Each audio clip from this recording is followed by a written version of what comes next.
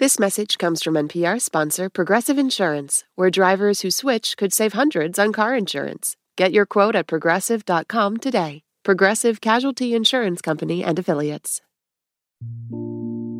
Before we start today's episode, here's your random tip. This one's from NPR's Taylor Haney.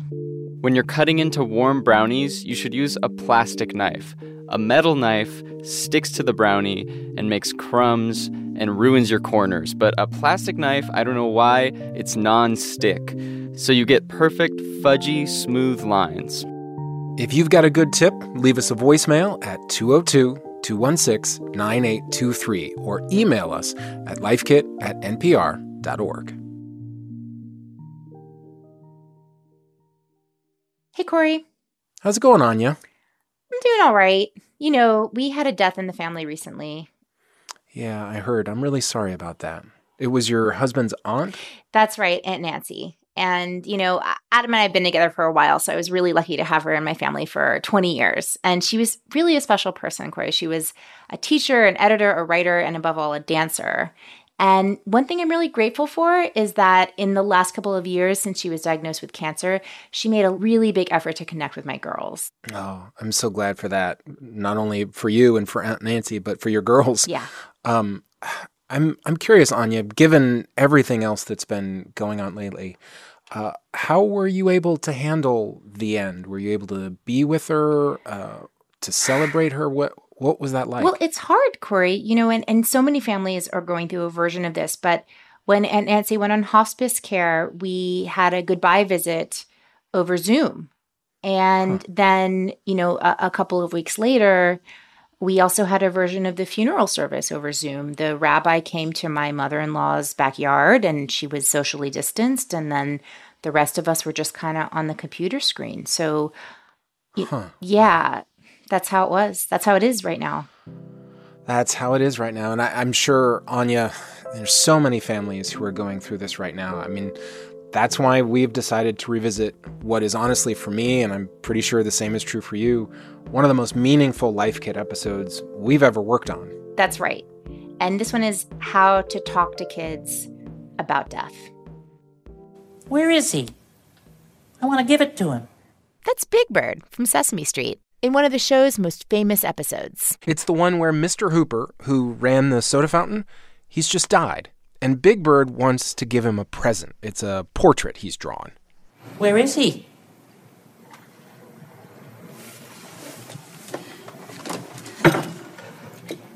Big Bird, don't you remember we told you? Mr. Hooper died. He's dead. Oh, yeah, I remember. Well, I'll give it to him when he comes back. And what follows is a masterclass in how you talk with kids about death. You're listening to Life Kit. I'm Corey Turner, an education reporter with NPR and the father of 2 boys. And I'm Anya Kamenetz, an education reporter with NPR and the mother of 2 girls. And we've got 6 strategies for talking with kids about death, including what apples can tell us about how kids make sense of tough news. We'll have that when we come back. This message is brought to you by NPR sponsor Progressive Insurance. You call the shots on what's in your podcast queue. Now you can call them on your auto insurance, too, with the Name Your Price tool from Progressive. Tell Progressive how much you want to pay for car insurance, and they'll show you coverage options within your budget. Get your quote today at Progressive.com. Progressive Casualty Insurance Company and Affiliates. Price and coverage match limited by state law.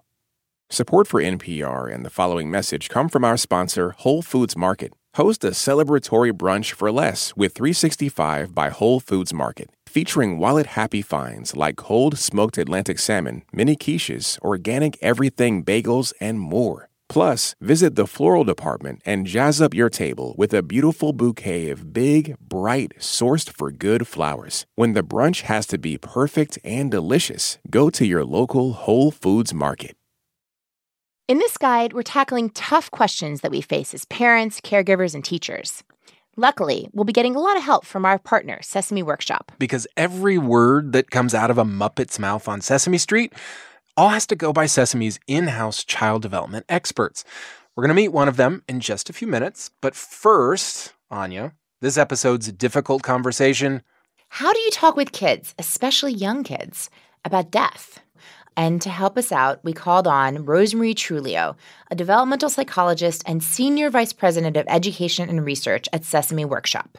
Rosemarie! Yes, hi, I'm back. We missed you. I missed you too. Rosemarie's been with Sesame for a long time, and she says the death of Will Lee, the actor who played Mr. Hooper, it presented a real dilemma for the show's writers.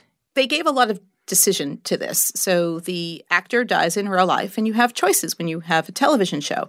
Do you replace the actor? Do you just write the actor off? And as we do on Sesame Street, we're always putting the needs of kids first.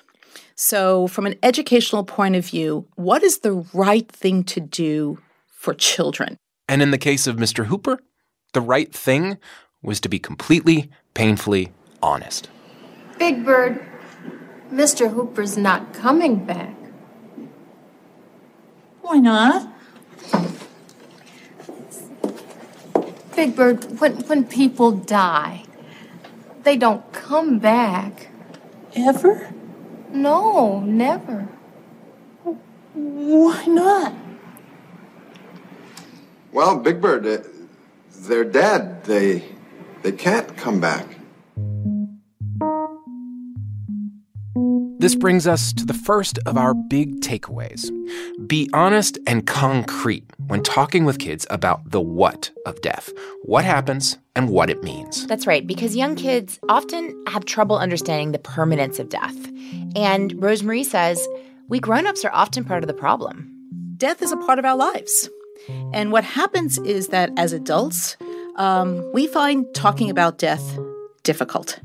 And when we're trying to talk to our children about death, we don't necessarily always have the words. And so, Rosemarie says, we often use euphemisms instead, which can be really confusing for kids and even scary. Think passed away, we're sorry for your loss, went on a long, long journey. We put the dog to sleep. We put the dog to sleep. That's a really big one. And the reason for that is that, well, then if you're telling me now that the dog went to sleep and is not going to wake up and died, well, I go to sleep every night. Am I going to die? You go to sleep every night, Mommy and Daddy. Are you going to die? So it's really important to use the word died. You know, Corey, I feel like we often trip up in our rush to want to reassure kids. Oh, totally. I remember when my older daughter was 3, she said, I know, Mommy, you said everybody dies, but me and you and the cat won't die, right? Ugh. And I so wanted to tell her, no, nobody, none of you, no one you love is going to die. But, I had to tell her the truth. And I was so glad that I did, because a few years later, our cat did pass away, did die. Did you hear that, Anya? It's so hard, Corey. You We're said so passed used to away. it. I know. We're so used to doing that. It's really hard. It's totally true. The euphemisms everywhere, which is one reason Rosemarie says, don't just use the word died, but also be clear with kids, like, this is what it means. When you die, your heart stops, your body stops working, you don't eat, you don't breathe, to give more concrete information about what is the meaning of death. This is all true for when we're talking about the what of death. But, the advice is a little different when kids are asking the why questions. And this brings us to takeaway number 2, which is sometimes it can be better not to tell kids too much, especially not all at once. Yeah, so let's pick up where we left off with Big Bird. Well, I don't understand. Everything was just fine. Why does it have to be this way? Give me one good reason. One good reason. And it is at this point that a grown-up on the show, a man named Gordon, stands up, he walks over, and he says something that just hit me. It's so simple, Corey. Big Bird, it has to be this way because. Just because? Just because. Just because. That's it. Yeah, that's it. So Rosemary says they picked that answer for a few reasons. So first of all, they wanted to leave room for families to talk about the meaning of death according to their own faith traditions, their own beliefs. And, and we as parents should always feel free to we all will fill that in however it makes sense to us. Right. Which isn't easy. Right. But Rosemary says there's another reason they did it this way. And it's that sometimes it's better not to give kids too much information, at least all at once. Right. So kids, they get overwhelmed really easily. So do adults. And in this moment, Gordon can see that Big Bird's already taken in a lot. So he holds back. Yeah, Rosemary says she got advice on this once from a hospice social worker who specialized in talking with kids about death. And she used the analogy of eating an apple. When we eat an apple, we eat an apple. We eat the whole apple. When a child eats an apple, they take a bite, maybe 2 bites. They put it down. Put it down, leave it on the couch. Leave it on the couch. Kick it on the floor. Kick it on the floor. Pick it back up, take 2 more bites. Exactly. And this goes on. Now, we would look at that apple and say, gross, like I ain't eating this apple. But for them, it's like, I'm still eating the apple. That's probably how they're going to experience death as well.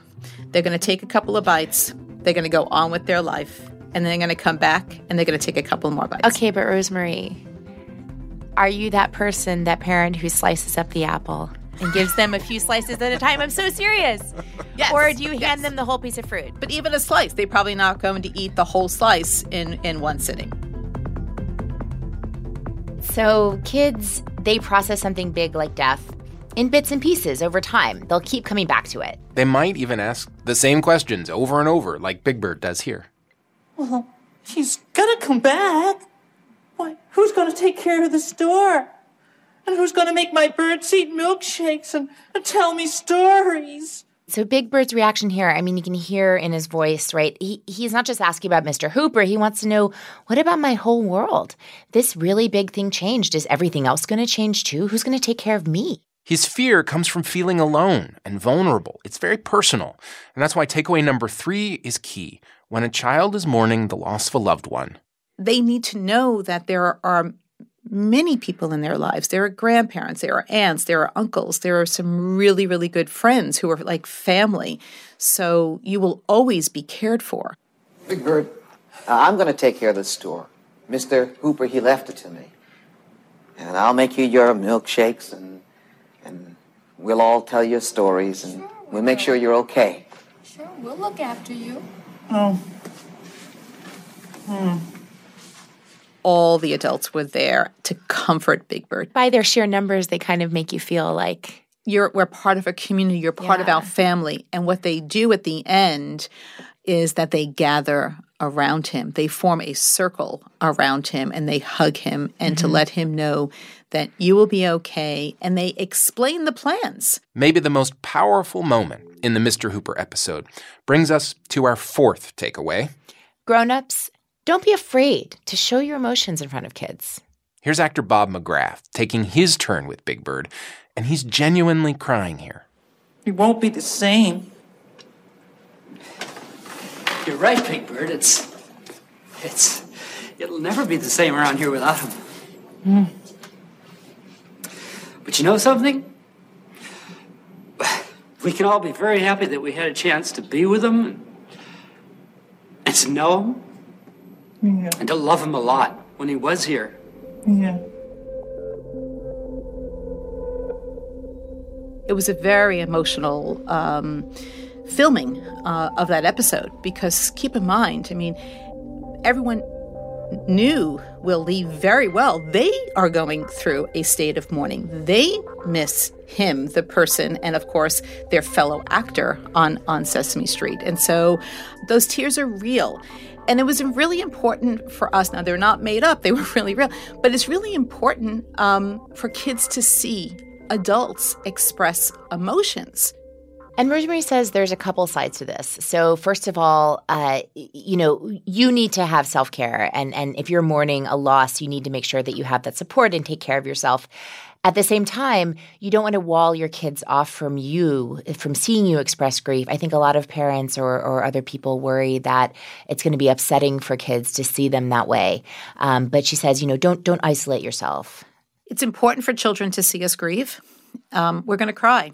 And I think that you need to explain why you're crying, because this isn't going to be just a one-time event, right? You're going to go through a mourning period, and there are going to be times after the funeral and burial, you're going to cry. And there are going to be things that are going to trigger memories, and you're going to cry, and they're going to see you cry. My mom's going to be dead. It'll be 8 years in January. And just last week, I had a memory, and I cried in front of my son. And he says, "You're crying." And I says, "Yes, I am. I miss Grandma." And he said, "I miss her too."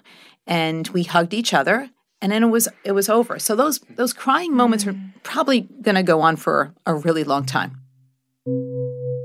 So in normal times, one place kids will be exposed to a lot of grown-up emotion, obviously, is the funeral or memorial service. Yes, of course, these are not normal times. And a lot of memorials are being postponed. Some of them are being held online. Yeah, but whatever you end up doing, takeaway number 5, when it comes to funerals and memorials, whether they are in person or online, make sure you give kids a choice.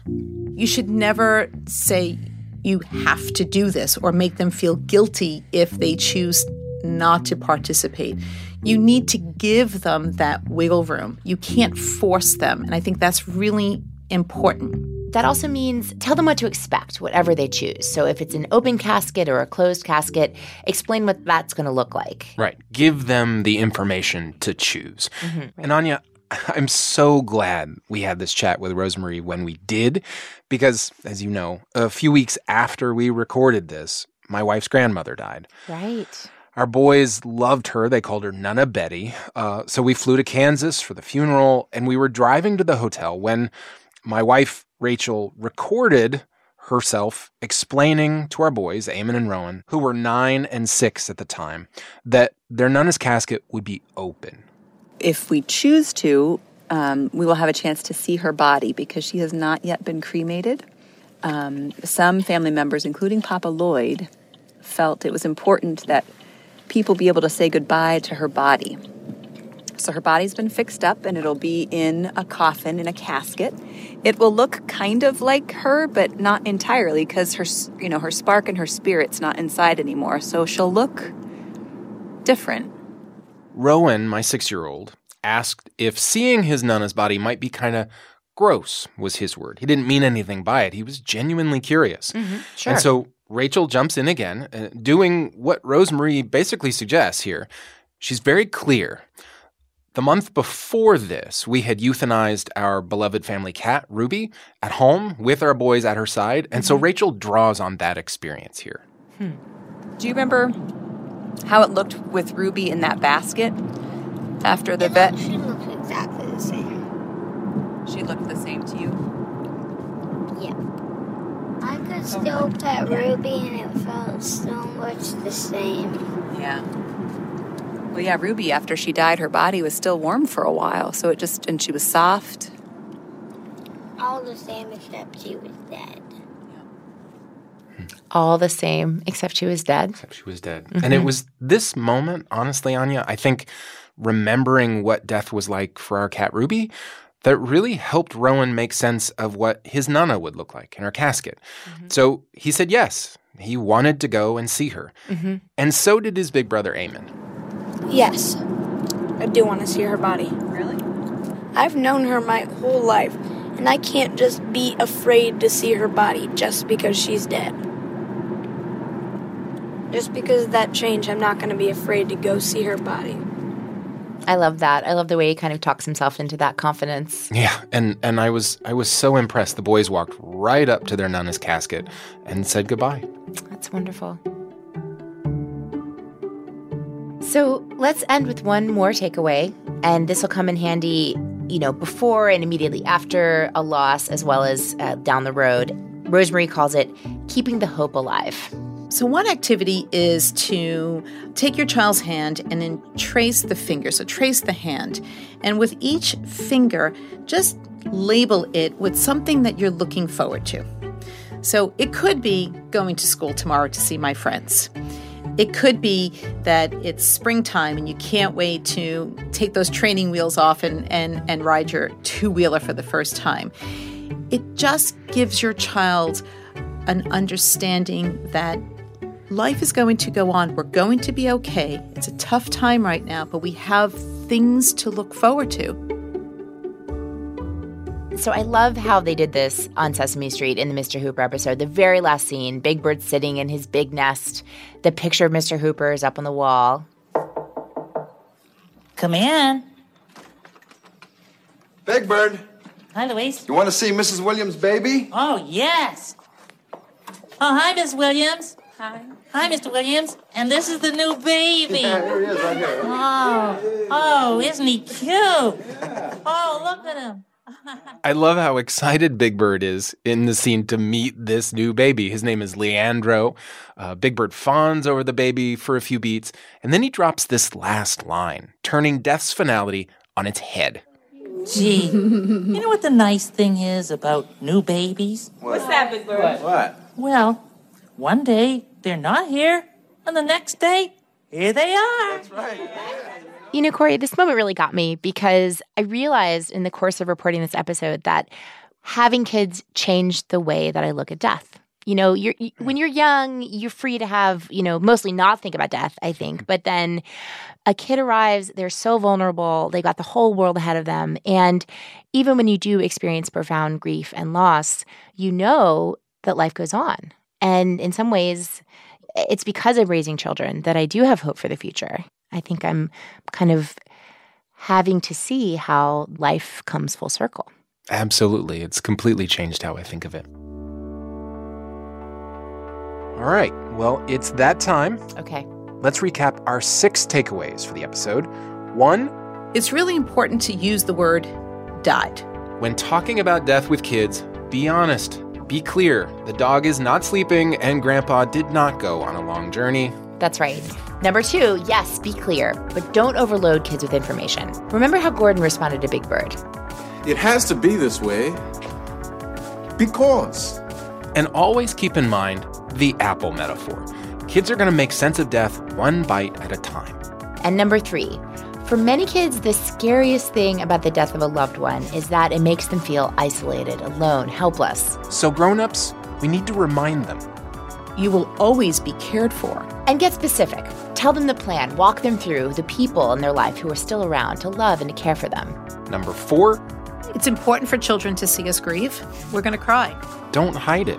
Feelings are not a sign of weakness. And one of the best things that you can do for the kids in your life is to show them how to process their big feelings in a healthy way. Absolutely. And so that brings us to number 5. This one's about the funerals, the ceremonies that often come with death. Should you bring the kids? The answer is it's their decision. But make sure that they have the information that they need to make that choice. And finally, takeaway number 6, keep the hope alive.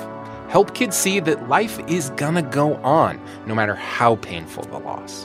And that's all for this episode of Life Kit. Special thanks to Kenneth J. Doka, Robin Goodman, Robin Gurwitch, and of course, Rosemary Trulio and all our friends at Sesame Workshop.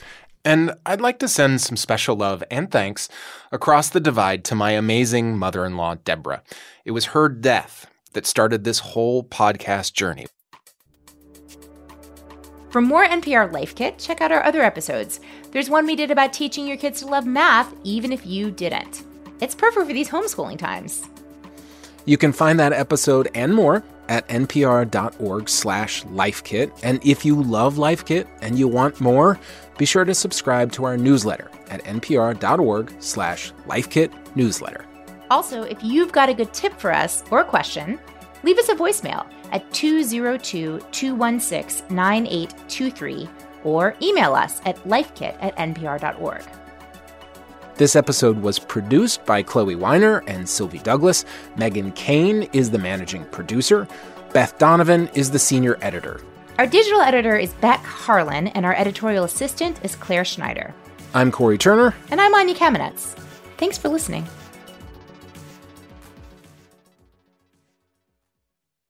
The news has been hard to escape. So take a deep breath and join us for NPR's All Songs Considered. It's more than a music discovery podcast. It's relief, with new episodes every Tuesday and Friday as we share the week's best new albums and lots of music to calm the nerves. Hear All Songs Considered wherever you get podcasts. Support for NPR and the following message come from Indeed. You're driven by the search for better. But when it comes to hiring, the best way to search for a candidate isn't to search at all. Don't search, match with Indeed. Join more than 3.5 million businesses worldwide that use Indeed to hire great talent fast. Get a $75 sponsored job credit to get your jobs more visibility at Indeed.com/LifeKit. Terms and conditions apply. This message comes from NPR sponsor Planet Oat. No deep thinking here. Planet Oat oat milk is rich, creamy, and an excellent source of calcium with vitamins A and D. Also, Planet Oat's unsweetened varieties have 0 grams of sugar. Visit planetoat.com for more. Do you wish stories could unfold over 3 hours rather than 3 minutes? You tired of doom scrolling? Trying to find humanity? Or maybe a deeper understanding of why the world is the way it is? Listen to Embedded, NPR's original documentary series. Find us wherever you get your podcasts.